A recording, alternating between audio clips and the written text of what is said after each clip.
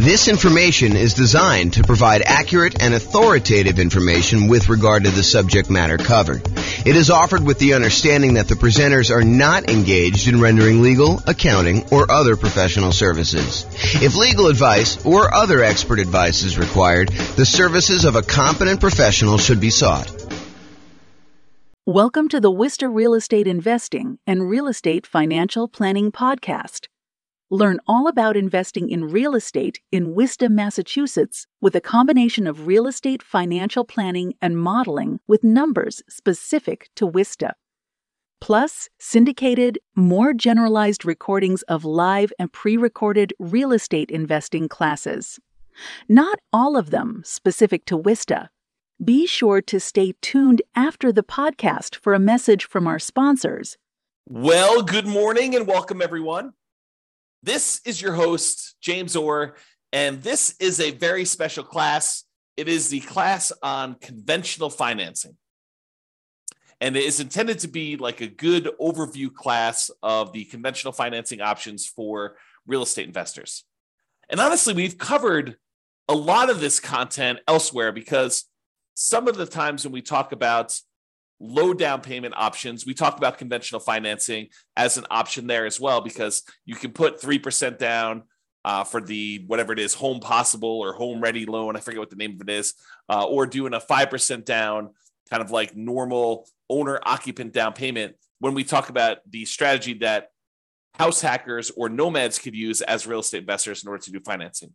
But today we're going to primarily focus on going over conventional financing in the context of putting 15% down on the low end, and in most cases, probably putting 20 or 25% down by choice. You can do conventional financing with as little as 15% down. However, I think a lot of investors are going to choose to bump up to at least 20%.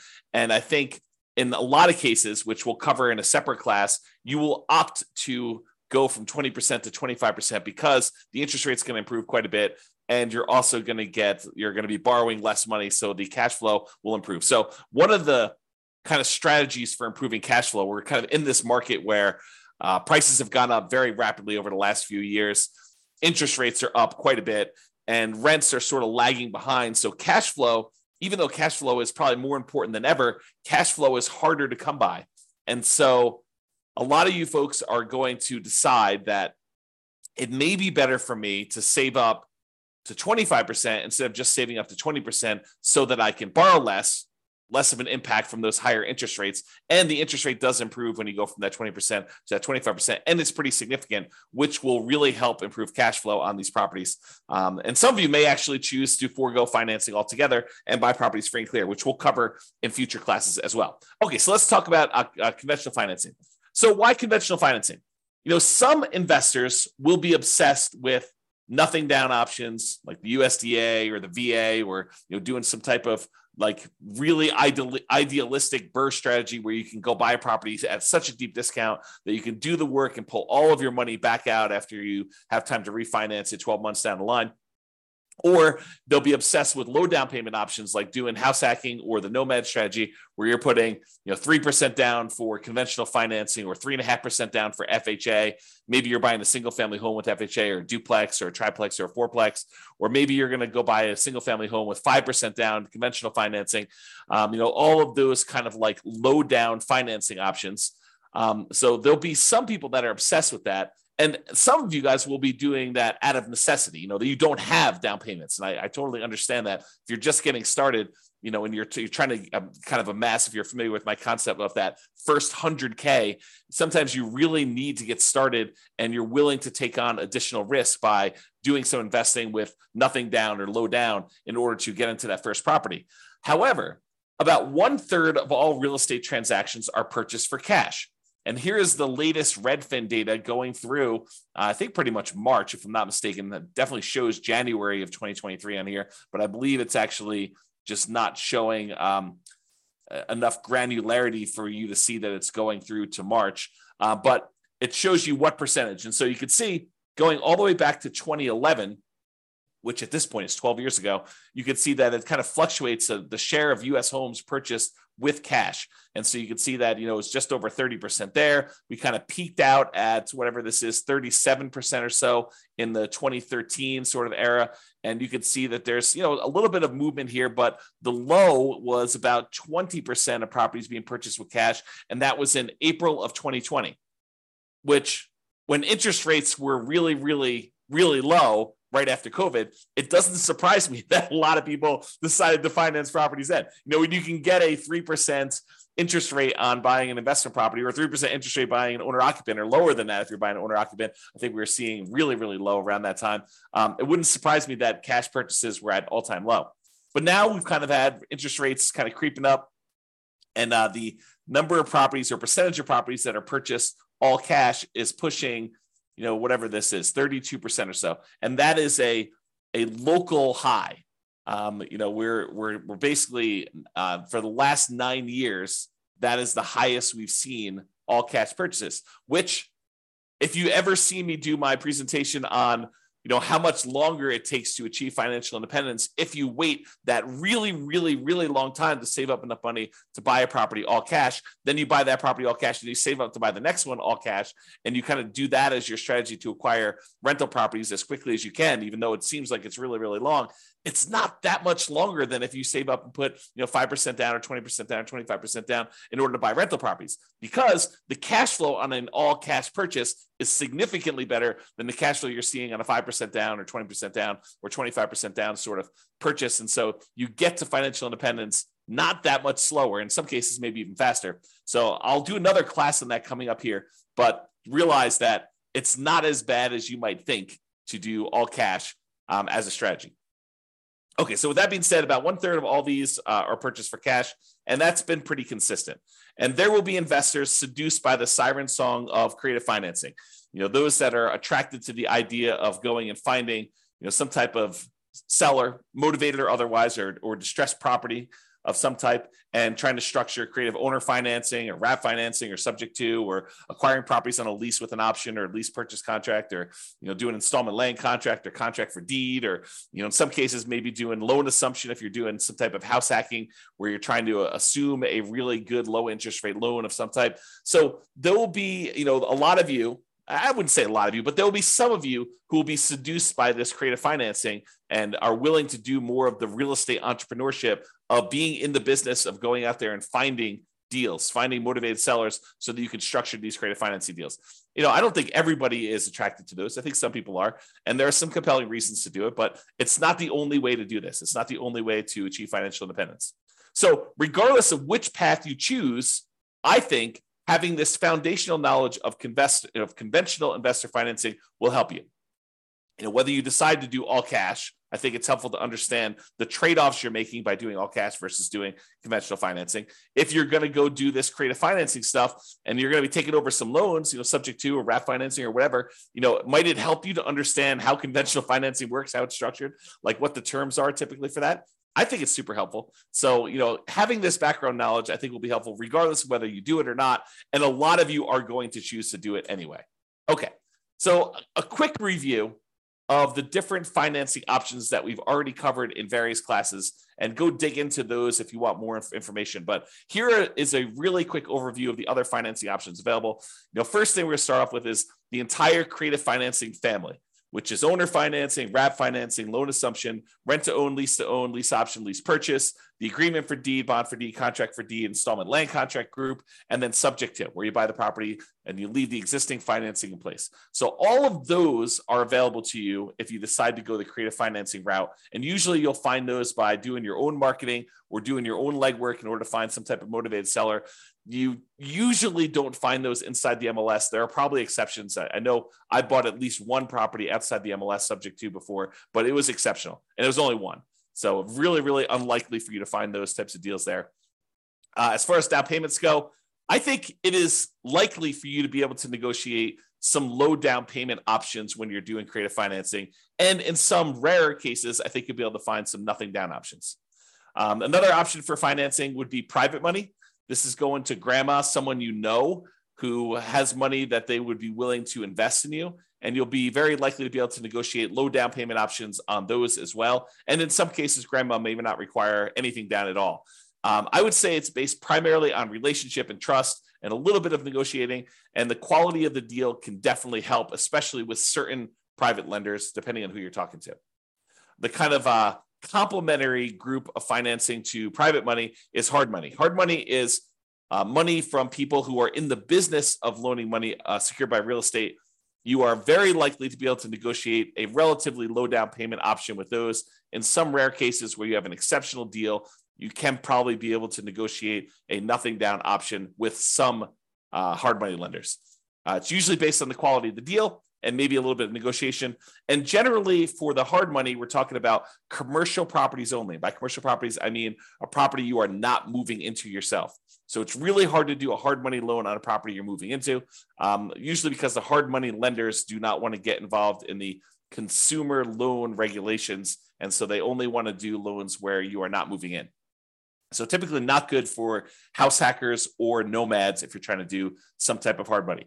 Private money could totally work with those, and creative financing could totally work with those.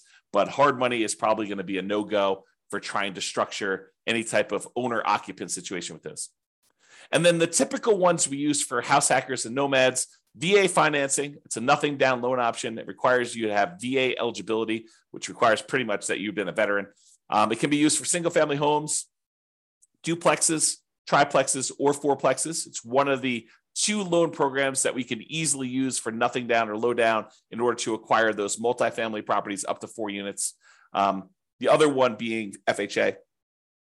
So a VA is a pretty good option if you're trying to do house hacking and nomad. I think that's probably one of your first choices for the first loan you get, if you have that eligibility. If you don't worry about it. Move on to the next one. USDA financing is also nothing down, and it requires that it be a rural property. You'll need to check the USDA eligibility map on their website. Just do a search for USDA eligibility map in Google, and it will show you the USDA's website where you can actually go and check to see if a property is considered rural for the sake of getting a USDA nothing down loan on that. So it's not usually going to be in major cities. It'll be on the outskirts. So you may have to drive. So if you're really looking for a nothing down loan program, it may mean that you're commuting to wherever you work or anything like that in order to be able to get the nothing down option, which is completely fine. That is a sacrifice I think a lot of investors are willing to make and should be willing to make. So those can only be used for single family homes and is nothing down loan program. Then there's FHA financing. That's usually 3.5% down. You can put more down, but I'm showing you the minimums. And FHA is the other one that allows you to buy single family homes plus duplexes, triplexes, or fourplexes in order to acquire those properties. Especially if you're doing house hacking or you're doing nomad strategy, both of those work great for those. All of those so far, the VA financing, USDA, and FHA, all require that you owner occupy the property. You need to move into one of the units, or the only unit if it's a single family home. So you're required to move in. And then conventional financing, if you're putting less than 15% down, you will need to owner occupy. If you're putting more than 15% down and you're getting a non-owner occupant loan, you can buy those without moving into them. And so a lot of real estate investors are going to be using conventional loans to buy their non-owner occupants investor loan type properties where they're not required to move in. Now, if you do move in, you can get owner occupant financing, which has much better interest rates, and you could do as low as 3% down or doing more commonly the 5% down conventional financing program to do that. And it's usually only for single family homes unless you get up to a much higher down payment for those. All right. And then usually there's in some markets, there is down payment assistance available, and that is often combined with FHA. And it may help you kind of offset some of the down payment or all the down payment, depending on the program that they have there. So usually for nomads or house hackers, that could be an additional strategy. There may also be in your local marketplace, local banks or credit unions that offer low down payment and nothing down loan programs. From time to time, we see those as well. Okay, so that's a review of all the different financing options that we've covered before in other classes. This is the creative financing, which I just covered before, so I'm not going to cover it again. And now let's talk about conventional financing, and specifically conventional financing for investors putting at least 15% down. So you could go and do these for nomads or house hackers. You could move into the property and live there if you wanted to. However, realize that that is not the norm. And by not the norm, I mean that a lot of investors are not going to be moving into the properties. They're going to be putting 20% down or 25% down. You can put as low as 15% down and do that. But I think that it's a smaller group of people that are using these loans in order to do house hacking or nomading. Even though I'd like to change that. I would like to have more nomads and house hackers use conventional financing.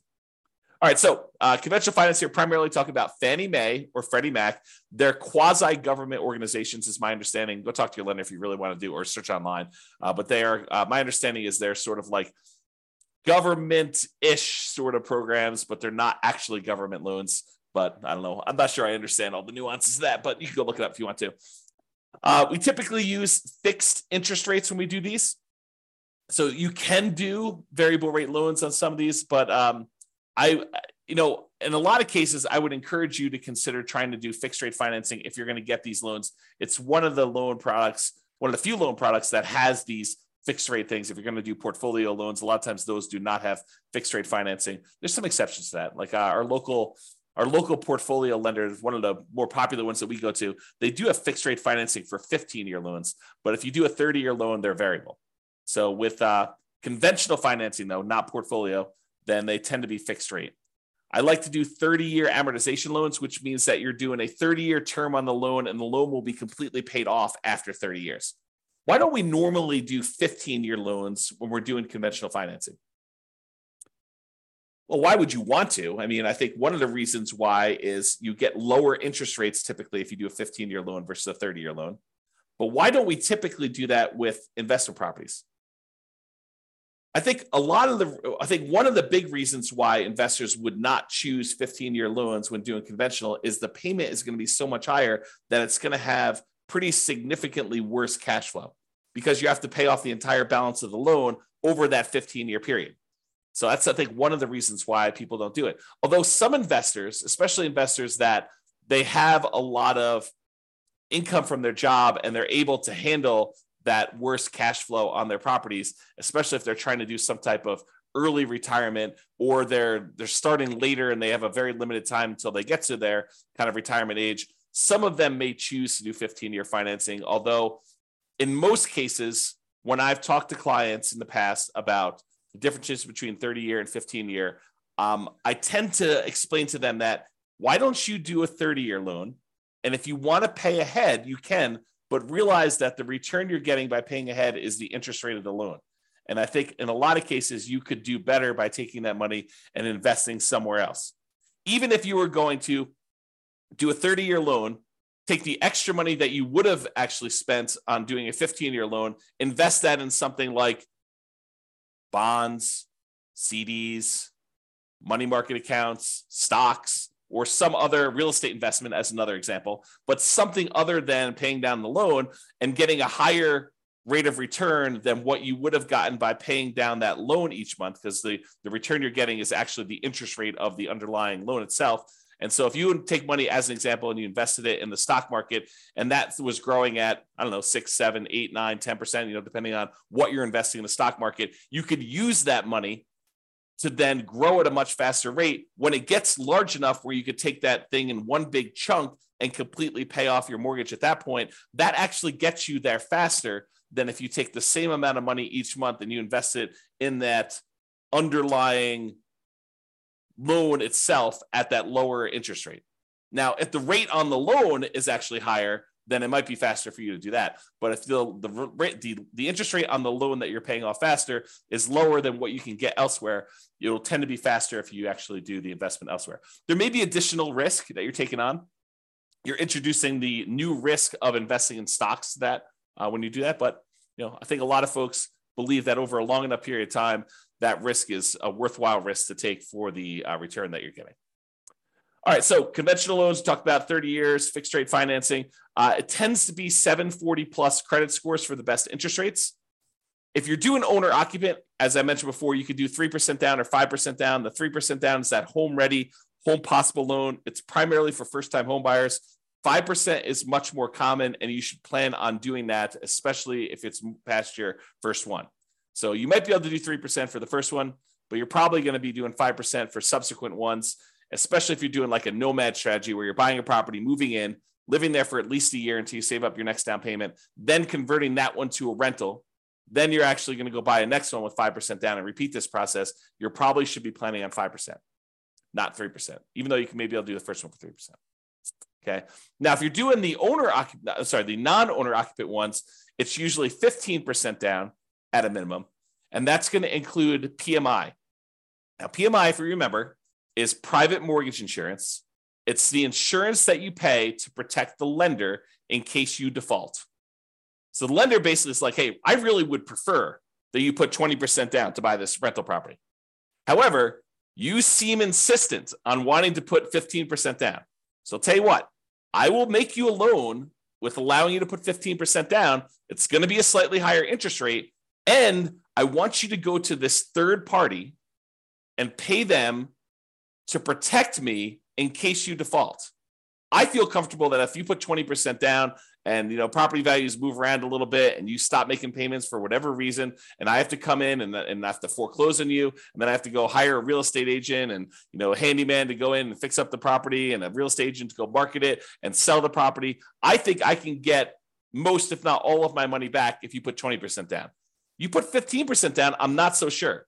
I think it might be close depending on what happens in the marketplace and what you end up doing. And so I want to protect myself. And the way I protect myself is I have you pay a third-party insurance company that will pay out if I actually need to foreclose on you and I sell the property at a loss. So they're the ones, third party, that's protecting the lender in case you default. So if you decide to put 15% down, the interest rate's going to be higher. It's a little risk premium baked into there from the lender, and they're going to insist on you paying PMI. Okay. If you put 20% down, the interest rate gets a little bit better than doing 15% down, and you don't have PMI. So it actually improves cash flow quite a bit going to that 20%. And the interest rate will improve significantly more if you go from 20% to 25%, which is why a lot of real estate investors will choose to wait that extra time, save up 25%, and put 25% down. Okay. All right. With that being said, you could typically get 10 non-owner occupant conventional loans per Social Security number. And I worded that oddly. The way I understand it, and check with your lender to make sure that this is true for you, and this is actually the regulations, but my understanding is it's 10 loans, period, if you plan to get your next non-owner occupant loan. So imagine for a minute, you bought a house to live in, then you went and you bought 9 rental properties, and you're trying to buy your 11th property. Those 10, the one you live in, and the 9 that you have as investments, they would all count as finance properties if you still have loans on them. And so you would not be able to get your 11th conventional loan if you're trying to do that as a non-owner occupant. Oddly enough, in that same situation, if you were trying to buy that 11th property as a property to move into as an owner occupant, you would be able to get it because there is no limit on you doing it as an owner occupant. This limit only applies to investment properties. Okay, so that does count. Now, some real estate investors, some couples who know, they're definitely going to be getting more than 10 conventional loans. Maybe they've got a huge stack of money resources that they're already planning on using for down payments, and they know that they're going to be doing this. They may choose to start filing their taxes separately, getting their accountant or CPA to start doing 2 separate tax returns. And then the individual spouses will get loans in their own names so that they each can get 10. So imagine for a minute, you've got 2 very high earners with a lot of resources, a lot of down payments saved up, and they know they're going to want to get 15 loans. Well, what they might do is tell their CPA to start separating their tax returns and then have one of them qualify for a loan and their Social Security number with their own tax return, and have the other one get another property in their own name, their own loan with their own Social Security number on their own tax return. And then you can get 10 each. Okay. Now, talk to your lender if you plan on doing this. Don't say to them, James told me I can do this. You want to make sure that the lender you're using and the underwriter they're using is going to say, yes, that is how I'm interpreting the regulations and the guidelines. And yes, that would work for us in our kind of like loan situation. So before you go through all this extra work of doing that, realize that's there. Now, if you're not going to get more than 10 conventional loans, you don't need to worry about this. Or if you're going to do some type of like nomad strategy where you're buying properties and you're always doing an owner occupant, it doesn't matter either. Just realize that it could come into play if you're trying to get a lot of loans and you've got a lot of resources to do that in order to kind of get these things there. Okay. Typically, you'd add 5% down payment if you're doing multifamily. I will show you the down payment chart here in a second. For Fannie, can you do cash out refinances up to 4 finance 1 to 4 unit properties? For Freddie, it's up to 6. Again, I would check that guideline because I'm getting mixed information on that. So check with your lender to see what the current limit, if there is one at all, on being able to do cash out refinance properties for Fannie or Freddie, because there has been limitations in the past. I thought that's what the limitation was, but your lender should be able to tell you what the exact limitation is at that time. So if you're going to go do it, make sure you do this. And this comes into play, if you know that you're going to do a cash out refinance and you're about to buy your next property, maybe check with your lender and say, hey, should I do this cash out refinance before I buy my next property? Because am I going to be limited in being able to do it after I buy the property? So you're being put on notice. You're being given the information so that you don't make this mistake, right? This is like a heads up. Hey, before I buy a property, maybe I should check to see if there's any other ones I plan on doing a cash out refinance for, and check with my lender to see if I should do that before I go buy this one.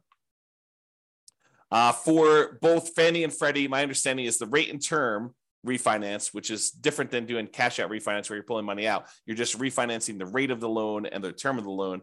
You could do up to 10 financed 1 to 4 unit properties if you're doing that. Nomads, be careful because a lot of times it's much harder to do these cash out refinances or even rate and term refinances on the nomad property, because when you do the nomad property originally, you're doing it as an owner occupant, and a lot of times you're putting very little down. Well, realize you got to wait until you have significant amounts of equity in your property. And when you go to do your rate and term refi, you're now refining it usually as a non-owner occupant, as an investor, and you get an interest rate hit on that as well. So a lot of times we're doing these loans on nomad properties with the intention of holding on to them for a very long period of time, or paying them off very strategically. And we're not doing a lot of rate and term refinances on nomad properties in particular. But you may want to discuss that plan with whoever you're talking to about doing that. All right, so we talked about that. Seller concessions. So when you get a seller to contribute some money towards your closing costs, when you're negotiating your offer to buy the property, it's usually written when you make your offer to buy the property as to how much they're contributing towards seller concessions. And it's really a discount to them, right? You're really getting the property at a discount of whatever they're deciding to do in seller concessions. It's like they're netting that much less. So if you ask them for 2% in seller concessions, realize you're asking them for a 2% discount. So you may want to think about that when you're doing that. So when you're doing these loans, though, the maximum seller concessions you can get for doing these conventional loans varies between 2% and 9%. It's usually 6% with 20% down, or 2% for the non-owner occupant loans if you're going to do that. So 6% down with 6% seller concessions, 20% down owner occupant, or 2% for non-owner occupant. There's a separate chart for doing that. I don't know if it's on the next slide or not. I think there's a separate chart in the underwriting guidelines, or talk to your lender. Your lender can give you that. The most common conventional loan is the 20% down. It's for investors. So that's probably the most common one to do if you're doing investor loans, putting 20% down. You can do 15% down, but realize you're going to pay a penalty for that. I think we talked about that before. All right, so let's talk a little bit about the desktop underwriting version 11.0 standard eligibility requirements for conventional financing. And this just walks you through. This is directly from the underwriting guidelines. You can look this up online, look up Fannie Mae underwriting guidelines or selling guidelines, or the Freddie Mac underwriting guidelines, and you'll see different charts for different situations. I just pulled out one of them for probably more common, or call your lender and actually get your lender to walk you through what your situation is here. But they're usually using something like this. So there's a section here for principal residence. We covered that in a previous class. I'm not going to cover that today. There's a whole section here on doing second homes, which is a little bit different. Usually it's about 10% down for doing those on a purchase. And then you have this whole section for investment properties. So if you're buying a single unit, not a duplex, triplex, or fourplex, you could do as little as 85% down. 85% loan to value, 15% down for a fixed rate mortgage and adjustable rate mortgage. So you can get both of those options with a single family home. If you're doing a duplex, triplex, or fourplex, they require 25% down. That's what this is showing here. Okay. So that's the kind of like lowest down payment, maximum loan to value is another way of saying that for doing that. And this shows you the limited cash out refinance for 1 to 4 units. You can only go up to 75% loan to value for doing cash out or doing limited cash out refinances. For cash out refinance, like the full version, you can only go up to 75% loan to value for a single family home. If you've got a duplex, triplex, or fourplex, you can only go up to 70% loan to value for those. So those are the limitations there. All right. So in conclusion, there are several financing options, including nothing down and low down options, which we've covered a little bit today, but mostly in the previous classes where we had the nothing down loan options or the low down loan options. And despite investors obsessing about nothing down, low down, and creative financing, about 1/3 of all transactions are cash. And many of the other ones remaining are going to be conventional financing. I think having a really good working knowledge of conventional financing is foundational and will serve you regardless of what type of financing you opt to utilize, especially if you're going to do conventional financing. So that's all I got for you today. I hope that was helpful. Just kind of a good kind of like conventional financing primer or conventional financing 101 to give you an overview of how conventional financing works and kind of where it fits into the overall financing picture. This has been James Orr. Hope you have a great day. Bye-bye for now. With home prices up, mortgage interest rates up, and rents up, but not quite enough to counteract the higher prices and interest rates, cash flow on rental properties in Wista is harder than ever. Book a call with the Real Estate Financial Planner to apply our proprietary 88 strategies to improve cash flow on your rentals. See the show notes for a link to schedule your call and improve your cash flow today. If you're a real estate agent, lender, or professional in Wista that wants to help our real estate investor listeners, consider reaching out to learn about collaboration opportunities with this podcast. We'd love to add more value to our listeners by having you assist our investors buy, sell, and finance their real estate investments. See the show notes to schedule a call to discuss collaboration opportunities.